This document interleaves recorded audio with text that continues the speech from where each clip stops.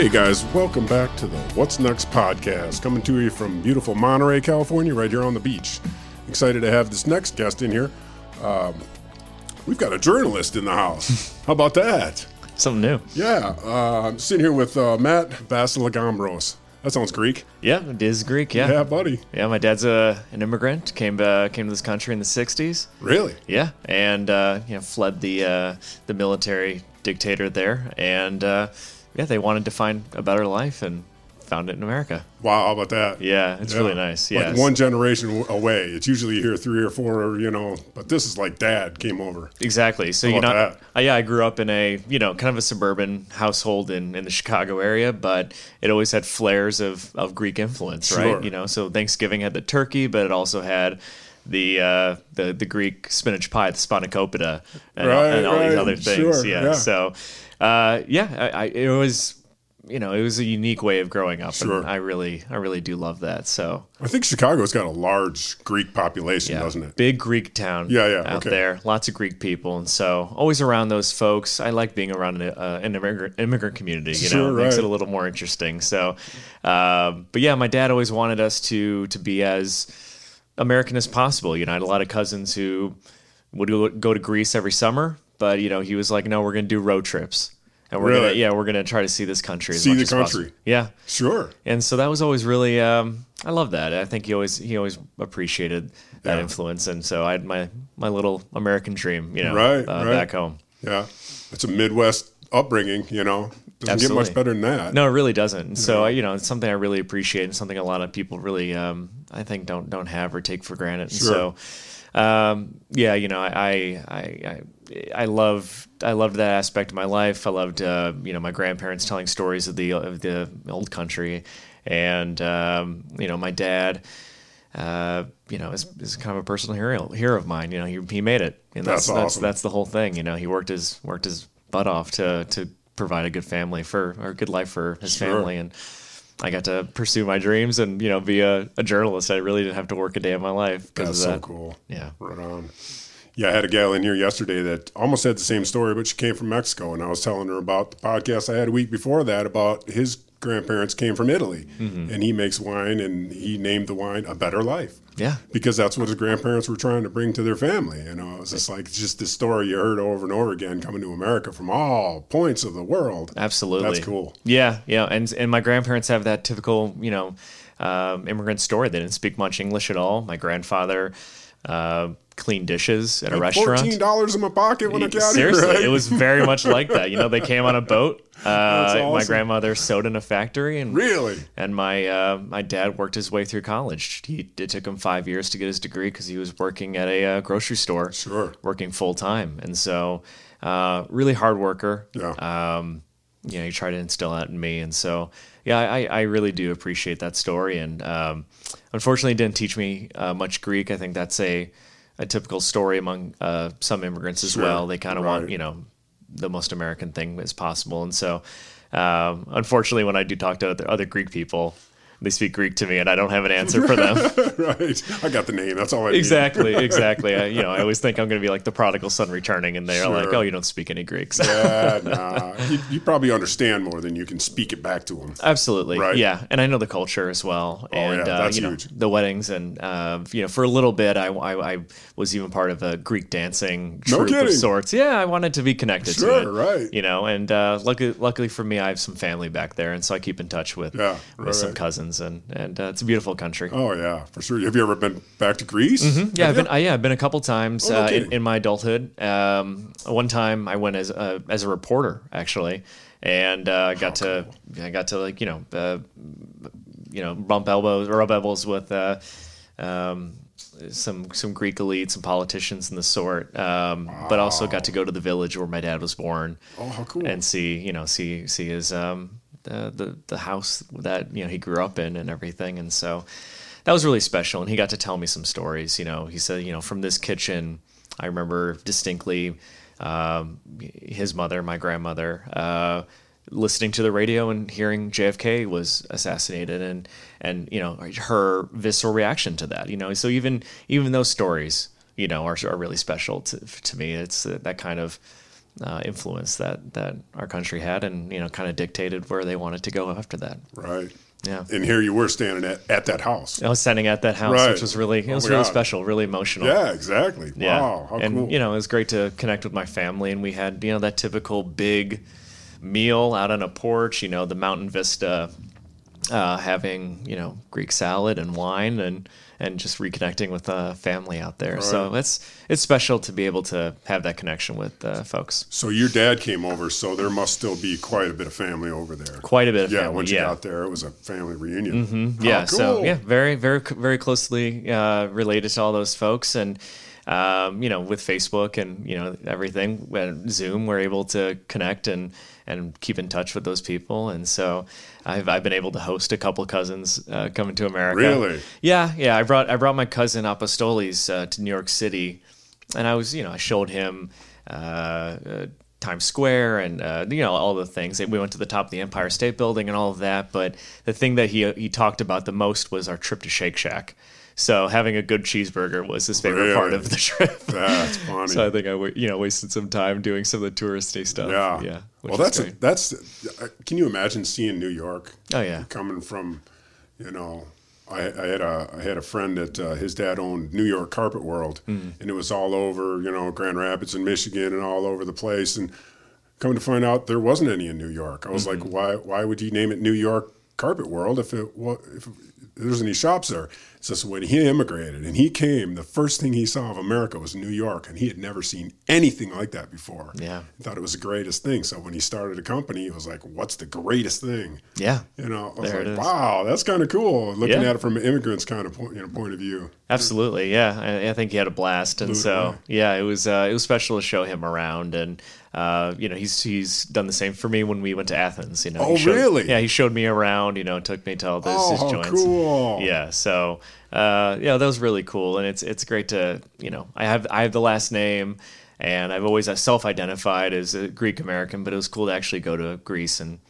see the Acropolis and see all of that. So that was really important to me. How cool. Yeah. Right. That's neat. I keep saying how cool, but I just can't imagine going there. Yeah, it's really special, and there's so much influence in our daily life. Democracy and architecture and everything else in between. It's just it's a special background. I'm proud of it. There was a funny line in My Big Fat Greek Wedding where he's like, "My people were talking philosophy when your people were still hanging from trees." And that's true. That's so funny. Right? And my mom's not Greek, so my dad throws that in her face all the time. And so there's a lot of lines in that are too true. And especially, I've had stints of being a vegetarian, and when my grandparents were alive, they did not appreciate it, because you have to eat meat. Yeah, is that part of it, right? Oh yeah, well, Lamb exactly. And so it was really some funny interactions with them. Right. Yeah. What kind of journalism were you doing over there? Greece has gone through a bit of a financial crisis, and so there's an organization called the American Hellenic Business Association or some sort, and they were trying to get journalists to come over there and say, Greece is on the right path financially. So I was there with a bunch of journalists and we did tours to factories, to business establishments. We sat with the prime minister, and we just tried to understand a little bit more about the Greek economy and see if they're recovering. And it's a slow road to recovery, but it was great to write some articles and meet business leaders and average Greeks. And it was around the same time that we had our financial crisis, and so I think there's a lot of hurt. And but it was interesting to go to a differto country and see how they were dealing with it as well. Right. Yeah. And really see it from the top. Absolutely. And you got to meet, got to go around and meet the owners of the different factories and that kind of thing. Absolutely. And everything from, again, from the top as, the owners of the factories and the politicians, but also we went to homeless shelters and got to, talk to folks who are having a hard time. So it was good to kind of run the gamut and see how a financial crisis could impact a lot of people. And that was a great part of my career. I've been a political journalist mostly, lived in D.C. for 10 years, covered the White House and Congress and foreign affairs, and but it was special to go abroad get out of the bubble that is DC, and meet folks in different countries and see what their lives are like. I love telling stories like that. Right. So you went off to college from Chicago, or did you go to college right in Chicago? Or? No, I went to college in Iowa. Iowa, okay. Yeah, I went to college at Drake University. It's in Des Moines.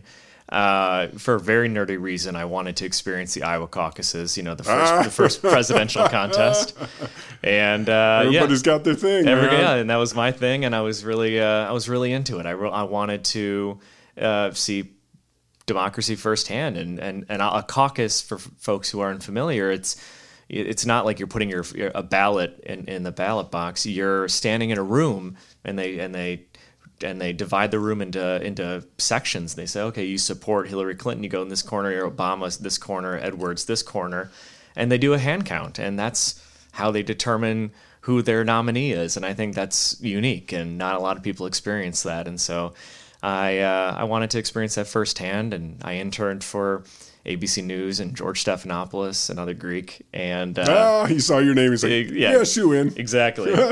And I had a great time, and it was good to go to school in a small state like Iowa. Yeah.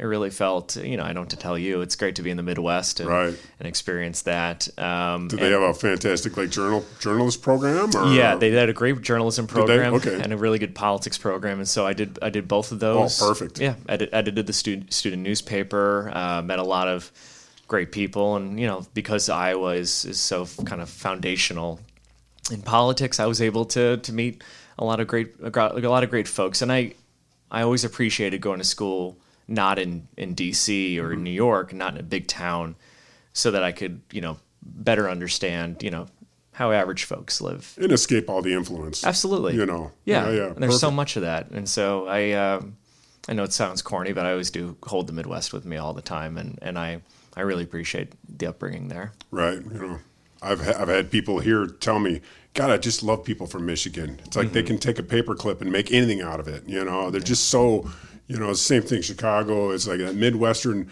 mentality where you have to make it work. Absolutely.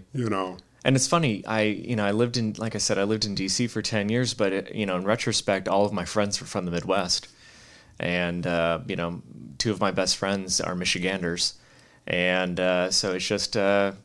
It just kind of tells you gravitate toward these people who kind of they share your values, and they really opened up to you. And we had the shared trauma of our winters that we all share as Midwesterners. Yeah. So values, right? Exactly. That's the truth. But you have to look out for your neighbors. When there's a blizzard coming, you want to check the neighbors, see if the old lady down the street has her prescriptions. Get on your snowmobile and run to the grocery store for her or something. There's just not that community out here because it doesn't need to be. Yeah, that's true. So, and I did the shoveling of the neighbors. Shoveled the snow. Yeah, I mean, that was just how we grew up, and you knew your neighbors and everything, and it was always kind of saying hi to people while you're walking down the street. Just that generosity. Yeah. And I agree. And I wish there was a little bit more of that out here. Sure. Yeah. Right. Yeah. Well, tell me, once you lost me a little bit. Once you got out of college, you did some interns for what? For ABC or? Yes, I did a lot of interns. Walk me through that. Yeah. So I graduated college, and I just knew I wanted to move to DC. When I was younger, 8th grade or something like that, I saw All the President's Men, the movie about Watergate, and that was just something I wanted to do. I wanted to be that journalist. I wanted to challenge politicians, powers that be. I wanted to tell stories, and so I worked hard and took minimum wage, $7.25 an hour. Internships in DC just so I can get my foot in the door, and I worked for a publication called National Journal, and I worked for a magazine called The Atlantic, and I basically hustled. And those are political magazines. Those are political magazines. I see. Okay. And in each of those, I got to go run through the halls of Congress and chase politicians. And what? There's a fun story of it was my first day covering Capitol Hill, and I saw John McCain, and I ran up to him. I wanted to get a quote for something, and hope I can cuss a minor swear, but I said, "Oh, Senator," and he turned around. And he says, "What do you want, you little shit?" Really? Yeah, and I was like, and I not voting for you. Yeah, well, yeah, I was like, and I stumbled, and another journalist asked a question, and that was my kind of, right. throw yourself in the deep end kind of situation. Right. So yeah, he was kind of a hard head. And, sure. But that was a cool experience, and so yeah, I got to do that, and just enough to throw you off. Exactly. Is what he was doing. He was just dinking with you. He really was. Next time, you're not going to fall for that shit. You know, there's a little bit of a learning curve. He maybe did that on purpose. I think he did. I think he saw I was nervous, and he really got me, and I appreciate that story. Right. Yeah. So did a lot. Made you a better man. It did. You know, he kind of threw me off a little bit, but it was a cool story, and he was nice to me, sure. after that or was whatever. He? Yeah, but you little shit. Exactly, and I'm 6'3", so it's not not little. Yeah, exactly. Shit. But my attitude was maybe so. Right. Yeah, so that was a great experience, and so I did a lot of that. Capitol Hill, the White House reporting and the sort, and I did that for a while, and eventually I wanted to. Interview real people. Politicians. Those sorts of stories can be really high profile, and I got to go on cable news and NPR and all those other things. But I really wanted to tell other stories, and I got to sign on to this project where we wanted to show what the next steps were in the American economy. About new immigrants and the sort, and so I got to start traveling the country and interviewing average people and seeing that their lives were impacted by the economy. And I wrote some of the most impactful journalism that way.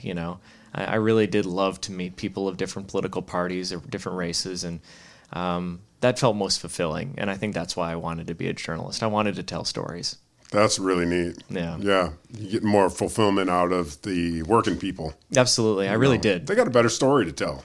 Yeah, and it's not going to bullshit you as much. No canned answers either. Right, exactly, yeah. Right. And a lot of them reminded me of my grandparents or my dad. Sure. My mom's family. She came from working class roots in Southern Illinois. Old coal mining family. So I mean, all these folks that I met, I saw myself in them in some ways, and I know I come from a lot of privilege and education, but that was really special to tell their stories, and because I feel like some folks just their stories are overtold, or they have too much influence, and right. We can talk about the political elite or the economic elite, but I think the other stories are more interesting and more special, and so I really did enjoy doing that for quite a while. Yeah, that's a neat thing. Yeah. My grandma came out of the hills. She didn't even, where was she from? Missouri, I believe it was. And she said she didn't even have shoes until she was like 14. And she worked her way up to being one of the top secretaries at Eagle Lion Studios in Hollywood.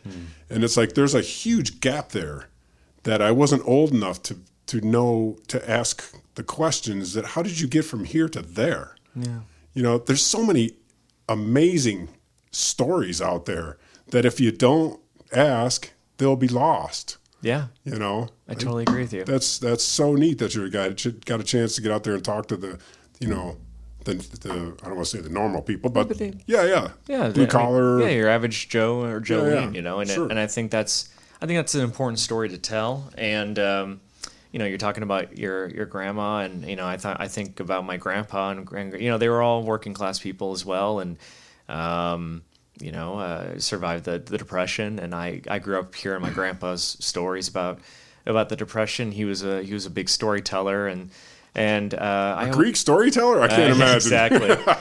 And I was always gravitated toward that, right? And there's lots of really interesting stories to tell, and I think that's why that aspect of my job was interesting, because there's hundreds of journalists who cover the White House or Congress, but a lot of them tell the same story, and not a lot of people are out there on the ground talking to average people. And so I wanted to, I went from everywhere from Atlanta to Nashville to Seattle, just interviewing people about their new startup or their their small business that just got a loan, or a new community arts center. Just great stories that uplift. And I think there's a lot of negativity today. For good reason. There's a lot of interesting, heavy issues going on, but I think telling stories about solutions or telling stories about people who really found a way to make it, I think that's special. And we should tell more of those stories. Yeah. I had a guy in here not too long ago. Once you start, he was in charge of Meals on Wheels. And I thought, what a great person to have on the podcast. Well, as I got to talk to him, he before he retired, he owned a racing car company. And he did all the building of race cars. And before that, he was a pilot. It's like I wouldn't have known any of these things, Yeah. It's I'd love to just sit down and talk to somebody and where you been? How you doing, man? How'd you do through? I think that's great. I love that your podcast does that. And I think today, I don't want to sound too much like a curmudgeon. Like I'm 33, but I think we spend a lot of time on social media, and I think we yell at each other, and we're not really in each other's lives.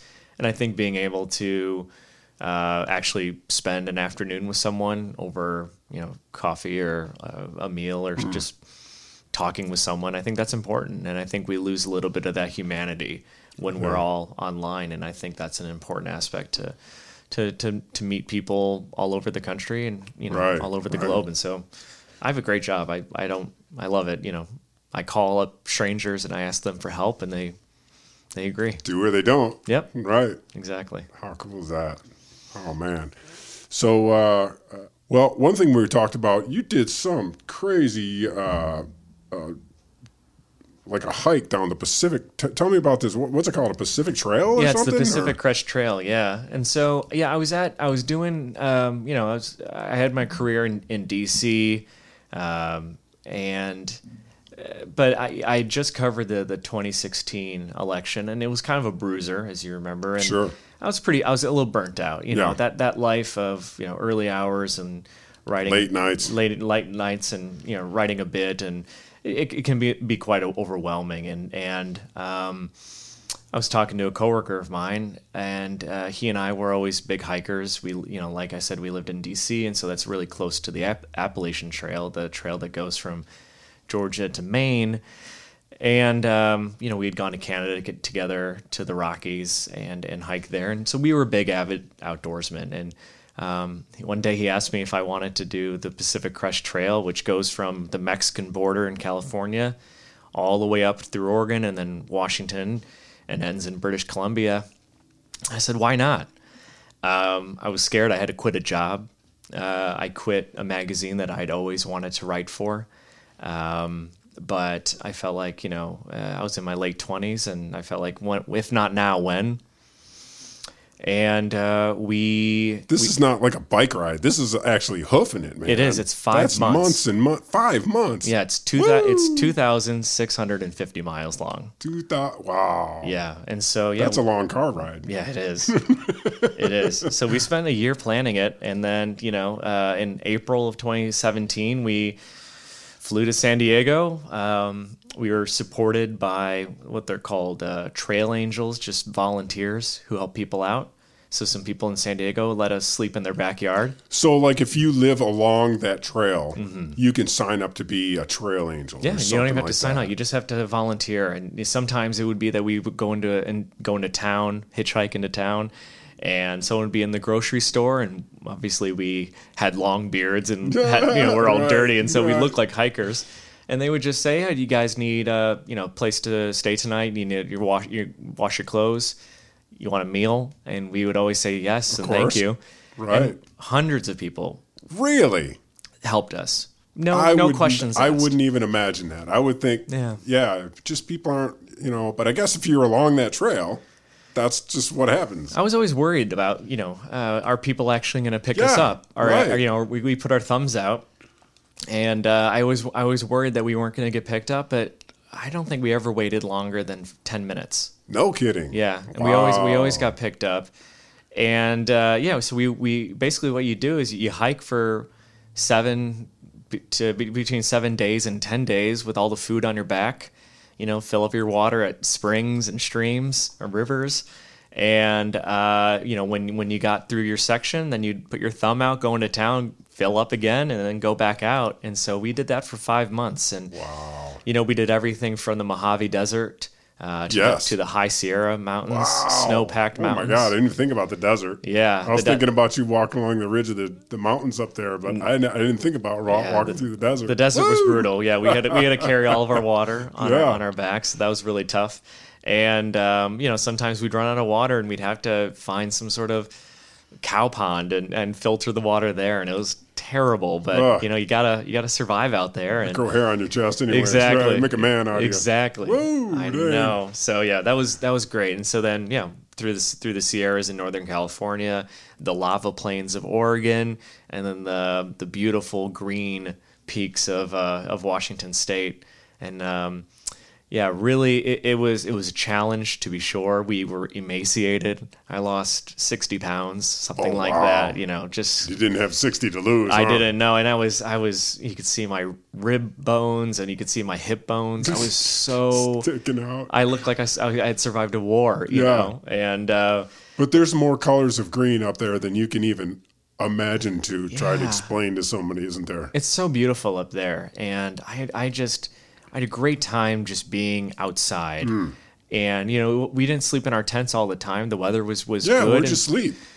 Sometimes we would cowboy camp. We just sleep under the stars. Really? Yeah. No kidding. We would just maybe find a little clear patch and have our sleeping bag and just sleep under the stars. And we only had a couple close calls with bears. Bears and coyotes exactly, and stuff like that. Yeah. A couple, mice crawled over us at some point. A little intense. But I love that aspect. I love the wilderness part. That's part of it. But I also, like you mentioned earlier, the trail angels, the people who helped us out. I think about the guy who we got caught in a rainstorm and he pulled over to the side of the highway and he asked us if we were okay. And we just said we were cold. And he said, "Stay here. I'll be right back." And he came back 10 minutes later with In-N-Out burgers for us. And I just I actually cried. Like what? Right. Yeah, it was incredible. An In-N-Out burger killer. When you're just, completely burnt out. We also, I also met people who of political parties that I'm not my politics, but they were extremely nice to me. And, it's, again, like I said earlier, in a time of great, divide. Especially just coming out of that. Oh my gosh, you were like raw. Yeah, I was, and I met a lot of people who from were the other side, just nice to me. Yeah, and they're human beings for no other reason than you might be cold. Yeah, exactly. How cool. And so that kind of taught me a lesson too. That's an important lesson to learn. You learned a whole bunch of lessons. At 29 or however you were. Yeah. Traveling across the United States. Yeah. I think everyone should have their big adventure. So too. Yeah, and I think it was good for me to open my eyes a little bit and meet people who, just we have different lives. Lives. I was just this DC kid, pretty cocky DC kid, and they were from these rural areas, and it was humbling. I really like that. Yeah, right. How cool is that? Oh man, I love that. So where did you end up? You went all the way up to British Columbia, you said. Yeah, we went to British Columbia. That must have been getting cold up there. Actually, we were 1 day away from a blizzard. Were you? Yeah, that's why you kind of have to hustle up. Yeah. Because we finished in September. There's a timeline you got to get. Yeah, I see. Right. Yeah. Maybe you should have started north and headed south. Yeah, a lot of people do that too. That's probably yeah. You don't have to rush against the winter. Yeah, it's tough because you don't want to wait too long you don't want to start late in Southern California because then it'll get too hot in the desert. Too hot, sure. But then you don't want to get to the Sierras too quickly because there's too much snow. Unfortunately for us, it was a record snow year. Obviously, we don't have that right now in California. We're going through a drought, but we had to not only go through all that snow, but also we had to cross raging rivers that were flooded with ice melt. And like I said earlier, I'm a tall guy, and sometimes we'd have to wade through rivers at my chest. No kidding. And that's pretty scary stuff. It's dangerous crap. It really is, yeah. And we had ice axes with us to try to, get through some of the mountain passes. It was it was intense, especially as a flatlander from Illinois. You know, that's not something that I'm used to, that you're used to in Michigan, unless you're up in the Porcupine Mountains in UP. No. And but so that's, you know, that was definitely super challenging. So yeah, by the time that we got to Canada, it was getting cold, and we crossed right in time. And the next day, as we were on the Greyhound to Vancouver, so that we could fly back to the States, it was snowing. Really? And so just imagine being out, you know, in our small gear, you know, our lightweight gear in the snow. That would have been devastating. And yeah. You must have been like 10 feet tall that day, man. Yeah, it really felt good. You must have been so stoked. Yeah. That, you know, what was behind you, what you'd accomplished, all the things. Yeah, now I'm heading home. It's like, yeah, kind of a hollow ending, but it's like, oh my God. Yeah. You must have just been on top of the world. It really felt like that. And in many ways we were at high elevation. Yeah, right. Yeah. But yeah, it felt like a culmination of a lot of hard work. And, you know, we were told at the beginning of the hike, don't look at it as if you're hiking to Canada, because then it gets too overwhelming. Sure. It's 5 months away. Mm-hmm. So they would always say you're hiking to the next town. Sure. Well, so I had that mentality. And then so by the time that we were in northern Washington State in the Cascades, and by the time I got there, I really did have to take a step back and say, like, oh my God, we walked through the entire state of California. We walked through the entire state of Oregon. We're about to finish Washington, and I saw some statistic. I don't know how true it is, but they said that fewer people have finished the Pacific Crest Trail than have climbed Everest. Really? And yeah, I mean, it seemed kind of believable, just considering the market to climb Everest. And I remember all the people that I started with, and only a handful had finished. I think the finish rate's about 10%. Wow. So it's just, you know. I think that's a special. I mean, it's not a notch in my belt. It's not like it's not huge. Like a bragging thing. But yeah, but it's still like that's huge. Yeah, it's something that I really do treasure. Yeah. You gained, you know, at least 10 years in your mind. Yeah. You know, gained 10 years in my mind. My eyesight got a little bit better. And just because of what? I wasn't Lack staring of at a toxins, screen. Yeah, I wasn't staring at screens. I wasn't staring at a screen. You know, I was. It also changed my mentality around food. And obviously I know you care deeply about, you know, physical health. Sure. But, you know, I kind of grew up with that very American attitude of like, okay, well, calories are to be counted, and food is almost kind of, you know, there was almost a stigma behind it. You know, you can't eat too much. And when I was out there, food became fuel, and I learned that I needed X amount to live, you know, to sustain myself. And it wasn't like I was eating because I was bored. I was literally eating to survive. And that was the first time in my life I've ever had that mentality. Unfortunately, I've lost that again, you know, because again, I live in comfortable California. And so it's just not something I think about, but I love that. I haven't had that experience since. I know athletes have that, have that attitude, but I was sustained. Yeah. You know, by food. It's funny. My mind takes me to what was that Tom Hanks movie where he was lost on an island? Castaway. Castaway. And after he'd been rescued, he was sitting there on the plane with a lighter, just flick. Just how easy it is to make fire. I feel that. You know what I'm saying? Yeah, right. Exactly. You must have had a whole bunch of that kind of stuff. Oh yeah, it's just like I remember refrigerators. Like that was just like, oh my God, a refrigerator. Yeah, ice. I think that was something that was water. Yeah, exactly. Water that I didn't have to pump. You know, right. You know, or whatever. And so yeah, that was a really strange. Or sleeping on a bed. You know. Right. Just the basics of just laying on the ground, eh? Yeah, it did change my. I'm gonna mess up the words. Circadian rhythm. It did change that for me. I now rise with the sun.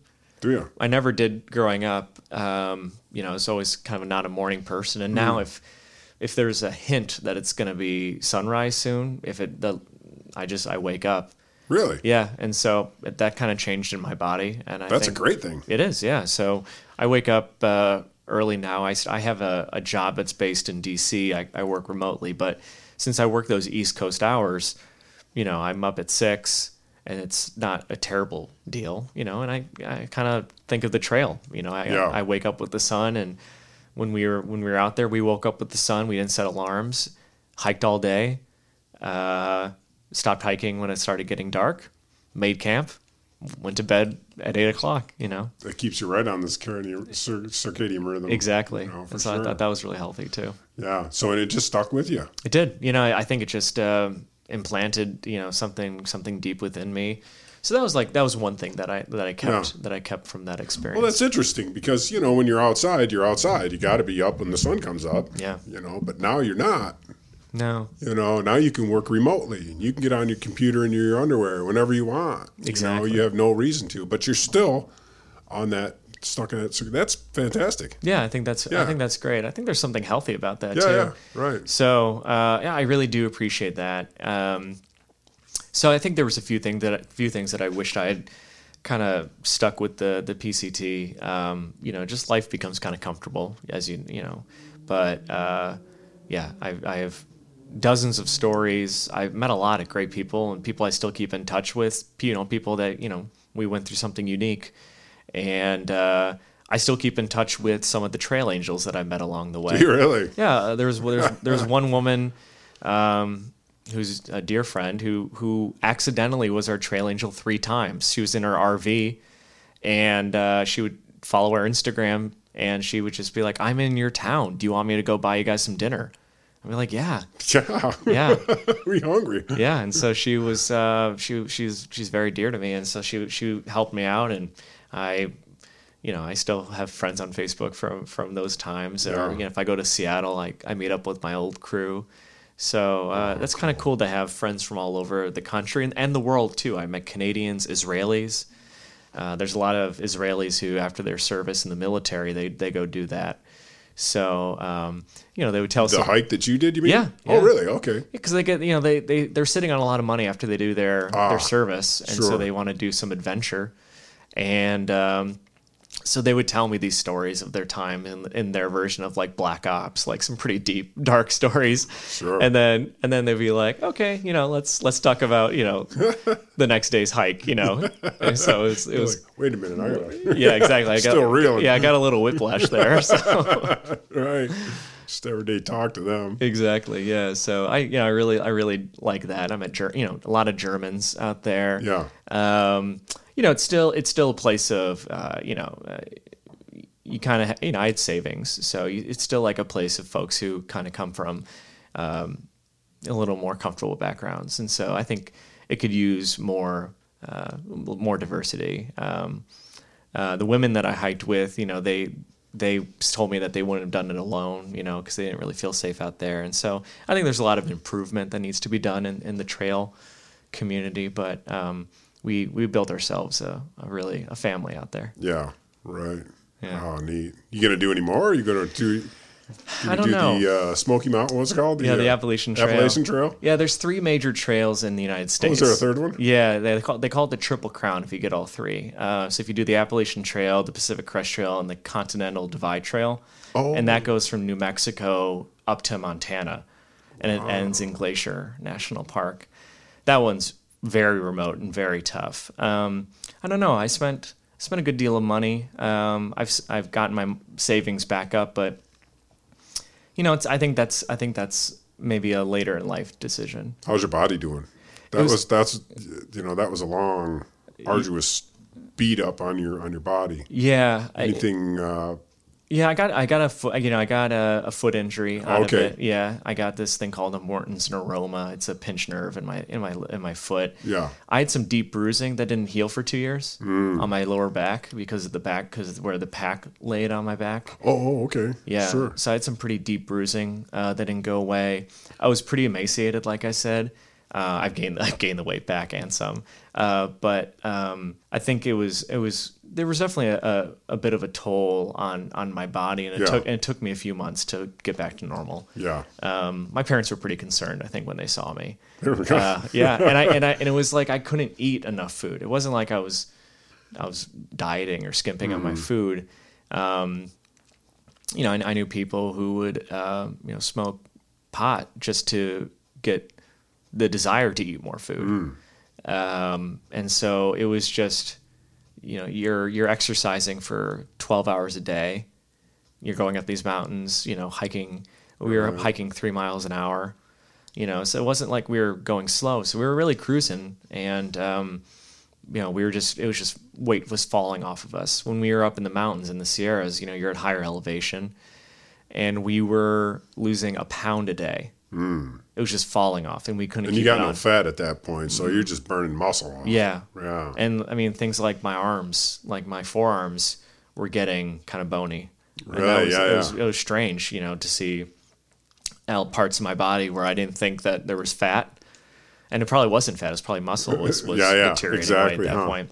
Right. Yeah. So, that was definitely a toll. I think if I did it differently, I would do more protein. I don't think I was getting enough protein. But I think there was, I probably could have consulted with a dietitian before I went out there, because I don't think I was eating entirely the right things. It was a lot of protein bars.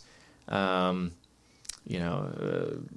later on in the hike, I substituted some of the dinners for like lentils, something a little more high protein, because I just wasn't getting enough. Right. Yeah. I'm trying to remember something that I saw. And I don't know if it was a Joe Rogan thing or if it was a hunting thing or whatever it was, but there was a company out there that would basically take your blood sample and they would make, I don't know if it was protein bars basically to fit your needs. Yeah. And they would mix it up to match you. It's like, that's kind of what you needed almost. I could have used that for entirely. that long of a, oh, yeah. It's one thing for, be out for a month, but, you're really kind of pushing your health. Yeah, we were. Yeah. And I was eating every hour too. Were you? It wasn't like I was, like I said, it wasn't like I was skimping. And the issue was, it's kind of a double-edged sword, right? So we had to carry all that food.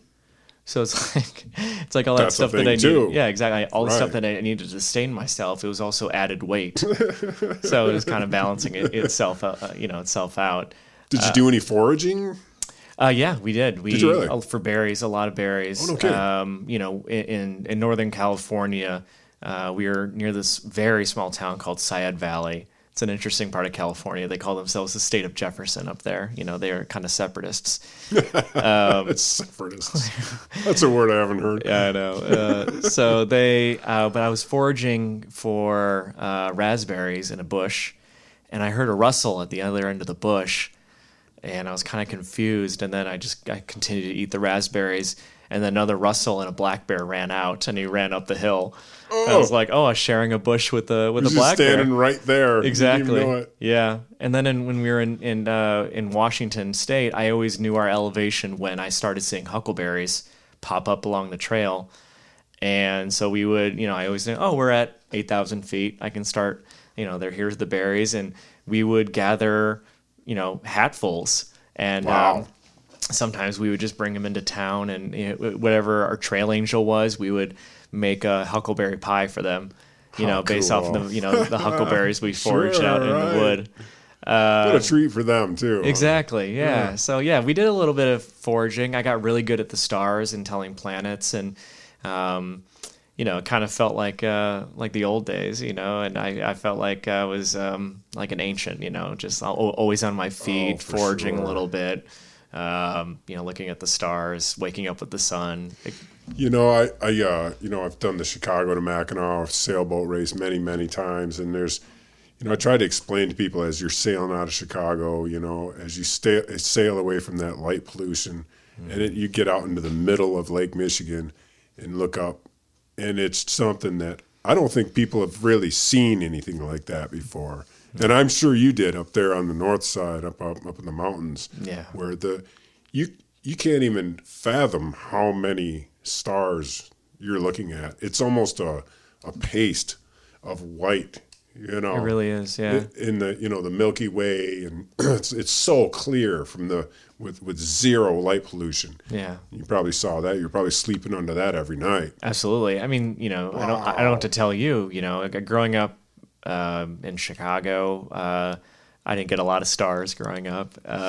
There's too much light. Exactly. And I remember the first time I saw the Milky Way. It wasn't on the trail. I think I was on vacation in the Boundary Waters up in Minnesota on a canoe trip, and I thought it was clouds in the sky. Right. It was the Milky Way. It's so bright. I know, it's so bright, and yeah, that was really special. And so yeah, we saw some really good stars. I gotta be honest with you. A lot of the times I fell asleep before the stars came out. We were so tired. Oh man, if you're humping 3 miles an hour, yeah, and we were for 12 hours a day. Yeah, sometimes we did 34 miles in one day. At certain parts, our average was 30 miles a day. When we were up in the mountains in the Sierras, we could only do about 15 miles. Not so much, but no, because we were at 12,000 feet or more. We climbed Mount Whitney, the tallest. Because you're going up, you're not going fast, or just because you don't have any oxygen. We don't have any oxygen, and also the incline was a little tough, and so I was in the best shape of my life, but I remember just being completely winded all the time, and all the time. Yeah, and for a while I was kind of an ass, and I was a little cranky. Sure. And the Sierras end as you're kind of descending into Lake Tahoe Basin. And I remember like descending into Lake Tahoe and the elevation's going lower and lower. And I just felt my mood brightening up. And then I started having these ideas again. And I started thinking more clearly. And I was just like, what's going on? It's oxygen. That's what's going on. That's right. That's funny. Yeah. Your whole mood changed. It did. I was just like, I was in a better mood. Yeah, I was in a better. Yeah, I was a better.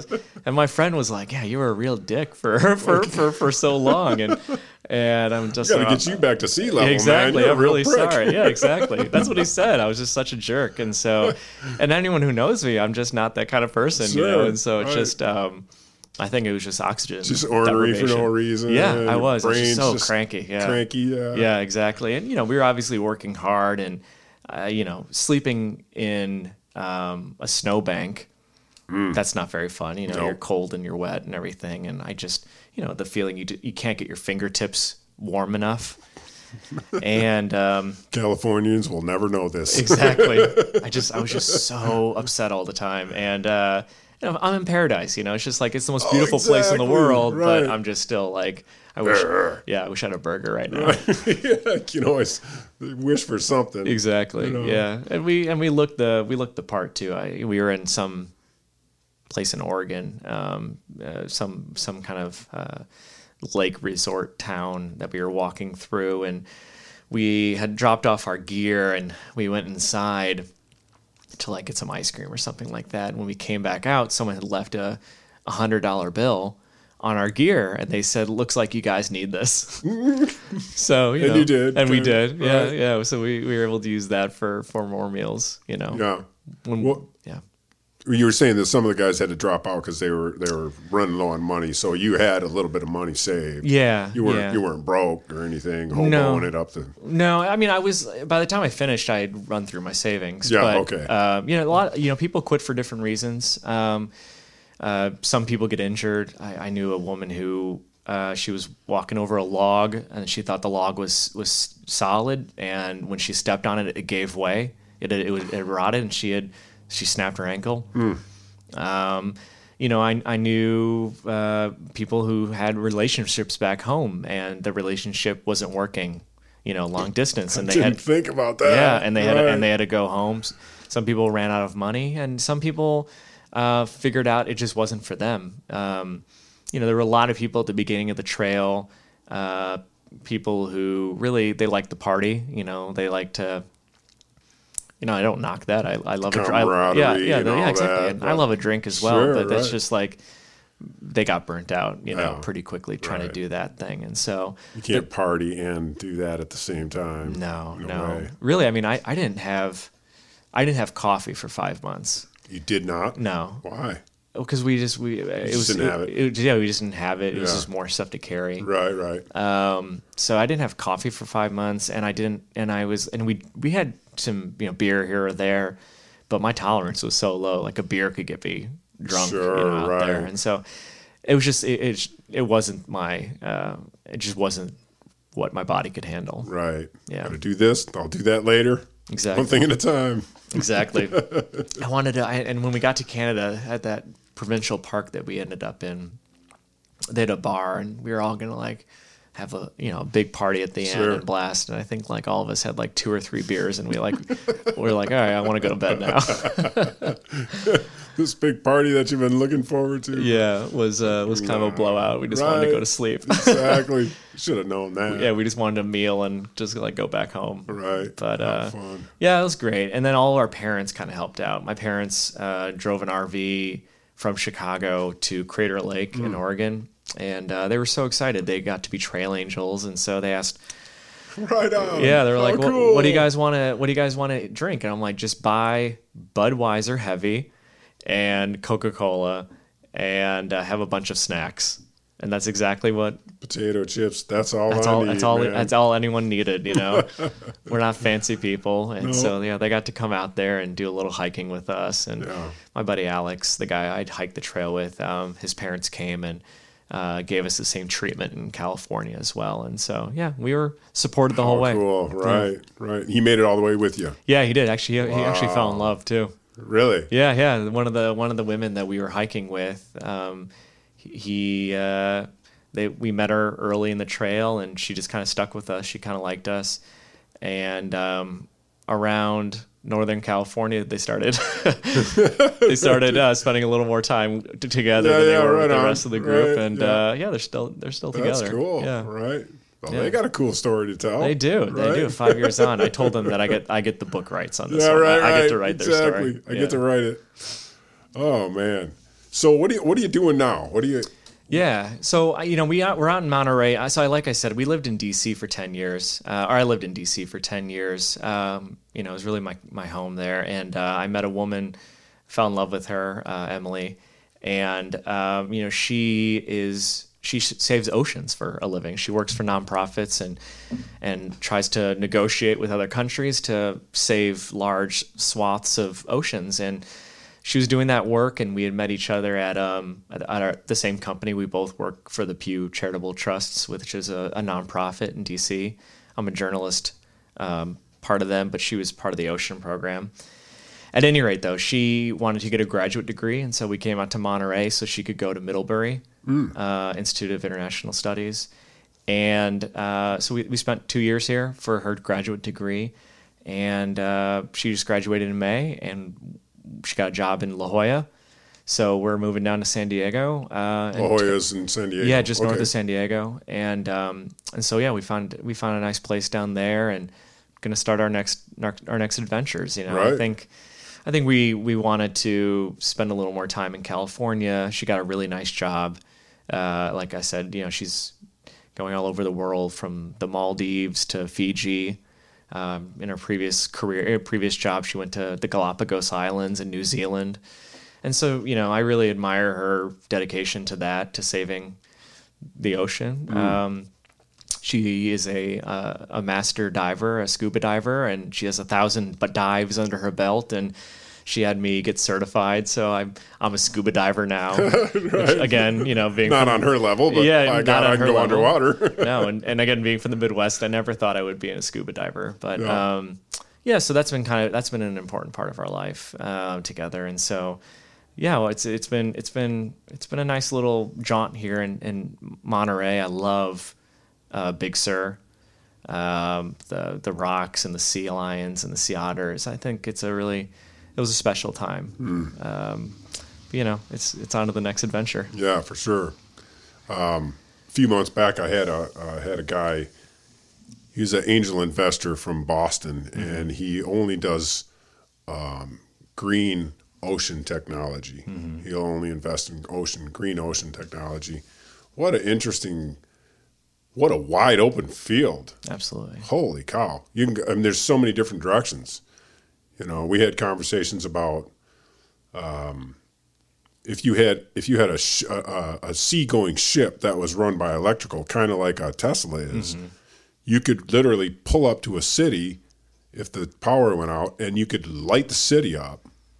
There's just different things, aside from how much you're going to save the ocean. And, and then there's trash collecting, and there's save the ocean this way, or, ocean fishing. I know his wife was an attorney that dealt with ocean things, like how far is your fishing rights from land. If it's 20 miles and the water raises 10 feet, then where exactly is your line? You know, there's a lot of goofy little different things that, you know.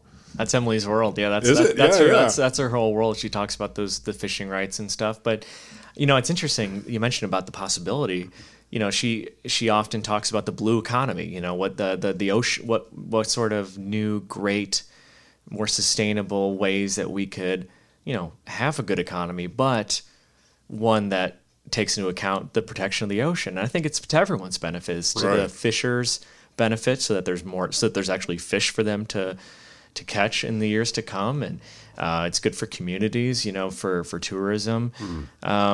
You know, it's just, I think it's in everyone's interest not to pollute the ocean and to try to keep it going, because, you know, it's just integral into our ecosystem, our environment, and you know, nature as well.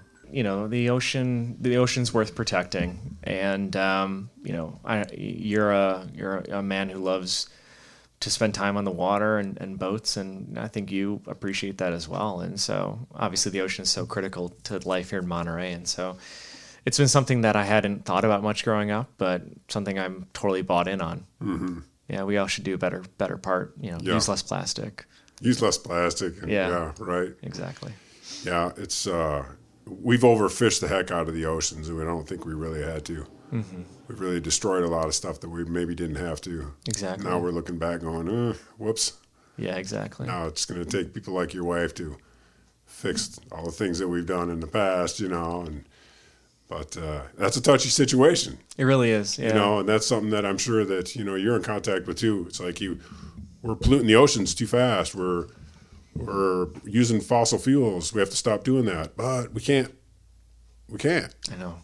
It's such a give and take. I know. And I don't have the solution. And there is none, right? Yeah, it's exactly. Like European countries are saying, okay, well, we're just not going to use power anymore. We're just using too much power to do our farming. Well, then you just killed like 500,000 people in the other third world countries. It's like we have to slowly take this on. I know we really screwed up the oceans and that, but let's not rush this too fast. No. You know? Yeah, I totally agree. A slow transition. Yeah. And so, yeah, I think she would want to, like, you know, snap her fingers and wish that everything would be good. But it's slow progress. Right. And you know, she also has to be careful too, because she's an American, and we can't go around telling people in other countries what to do. Right. And so I think there's kind of a balance there that she deals with in her career. But I think if more people spend some time on the water like you do, or we just got back from Mexico, we did this like citizen science trip, and we were swimming with whale sharks, these 30-foot behemoths. Oh, beautiful! And documenting them for conservation, and just being in the water with them, being 6 feet away from them, I was just overwhelmed, and man, I got kind of emotional just being around them, and I was like, oh man, I want them to live. I want them to be able to continue on. Exactly, right. Yeah. It's amazing being out on a sailboat and the humpback comes right up to you. You know, there's nothing like it. I was coming out of Moss Landing, and it was dark out, and I was a little too close to the shore, and there was a whale that came between the shore and me, and it changed directions to come over to me to swim between my boat and the water. And it's like, what was that all about? Did she mean to do that? Was she smart enough to go, hey, dummy, you're going the wrong way? Probably. Maybe. I don't know. Yeah. But she changed directions to come over to be on this side of me. Came right in front of me. I think they're curious too. Breached right in front of me. I was like, wow. Yep. Okay. I'm changing, you know. Exactly. Yeah. That was amazing. It was really cool. And that's a special experience. I'm sure you'll always remember that always. Too. Yeah. You know, and I'll always wonder, you know, was she like looking out for me? She saw like a sand bar coming at me or something. Exactly. You know? So you never know. Yeah, I love the ocean. You know, I grew up on Lake Michigan, so this ocean thing is all new to me. You know, everything. It's like I'm afraid to go fishing. I don't know what the hell I'm going to bring up. Exactly. Yeah. It might be 6 feet long. I wouldn't know what to do with it. It was funny. You know, I think, you know, I told, you know, I brought my partner. I brought her to Chicago, just, you know, show the hometown, And I think it was surprising for her, being someone from Seattle, growing up in the Pacific Ocean, to see a Great Lake and not being able to see the other side of the lake. And I think that was so new and so interesting to her. And I was telling, but our experience growing up on Lake Michigan is just completely different than growing up in the ocean or near the ocean. And it's been great. I love this new experience. And I think that's kind of a general theme for me. I want the new experiences. I want to try to learn something new and talk to different people and try to have a different hobby, scuba dive or hike across the country. And I just think it's been, I don't know, I'm all for the adventure and for the new experience as well. I remember in my 20s, maybe I was, young 30s, maybe your age. We ended up going up into Munising Bay up in the upper peninsula of Michigan and going scuba diving on some of these old wooden hull ships that are laying on the bottom because it gets so cold up there they don't rot away. So you can actually go down and see a 3-masted wooden ship sitting on the bottom. They've cut the masthead off and turned it back into turned it into a steamship or a coal burning ship probably to haul iron ore for the. But still, you can see the beauty of this massive wooden ship laying there. It's like, what? You see the 3 holes in the deck where the masts used to be. It's like trying to picture this monstrosity of beauty, I love that. That's cool. One of my biggest regrets, my buddy, one of my best friends, Bill, he's from the Detroit area, from Port Huron, north of Detroit. And his dad was a captain on one of those freighters on the Great Lakes, an iron ore freighter. And he's retired now, Captain Joe. But I always wanted to go on his ship, and I think that would have been so good, so cool to because he does all the ports, Sure. To Detroit, up Lake Huron, and up to Superior. And I just think what a cool life that was for him. And but we did have a rule. I lived with Bill.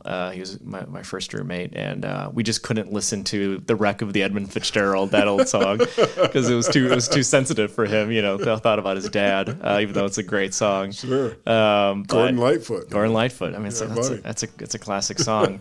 But I love the Great Lakes, and I think they're so special. Yeah. I think they're. I saw some bumper sticker that said.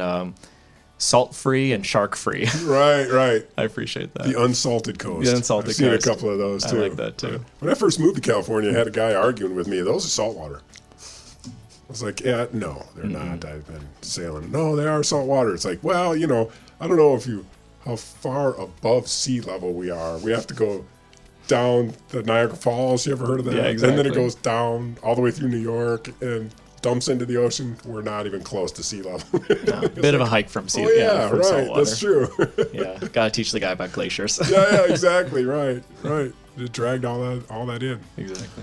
Man, what a great time I had today. Man, it was wonderful being here. So happy you came in. Yeah, absolutely. It's kind of late, and I know you're heading out tomorrow, and you're moving along. So I wanted to get you before you took off. So I'm so glad you my had pleasure. a chance to came in. Oh, you're great to talk to. I appreciate it. Awesome, thanks. Okay, well, have a great move. And if you're ever up in this area, man, I'd like to do a part 2. You got it. See how it's going. Yeah, great talking to you. Brother. All right.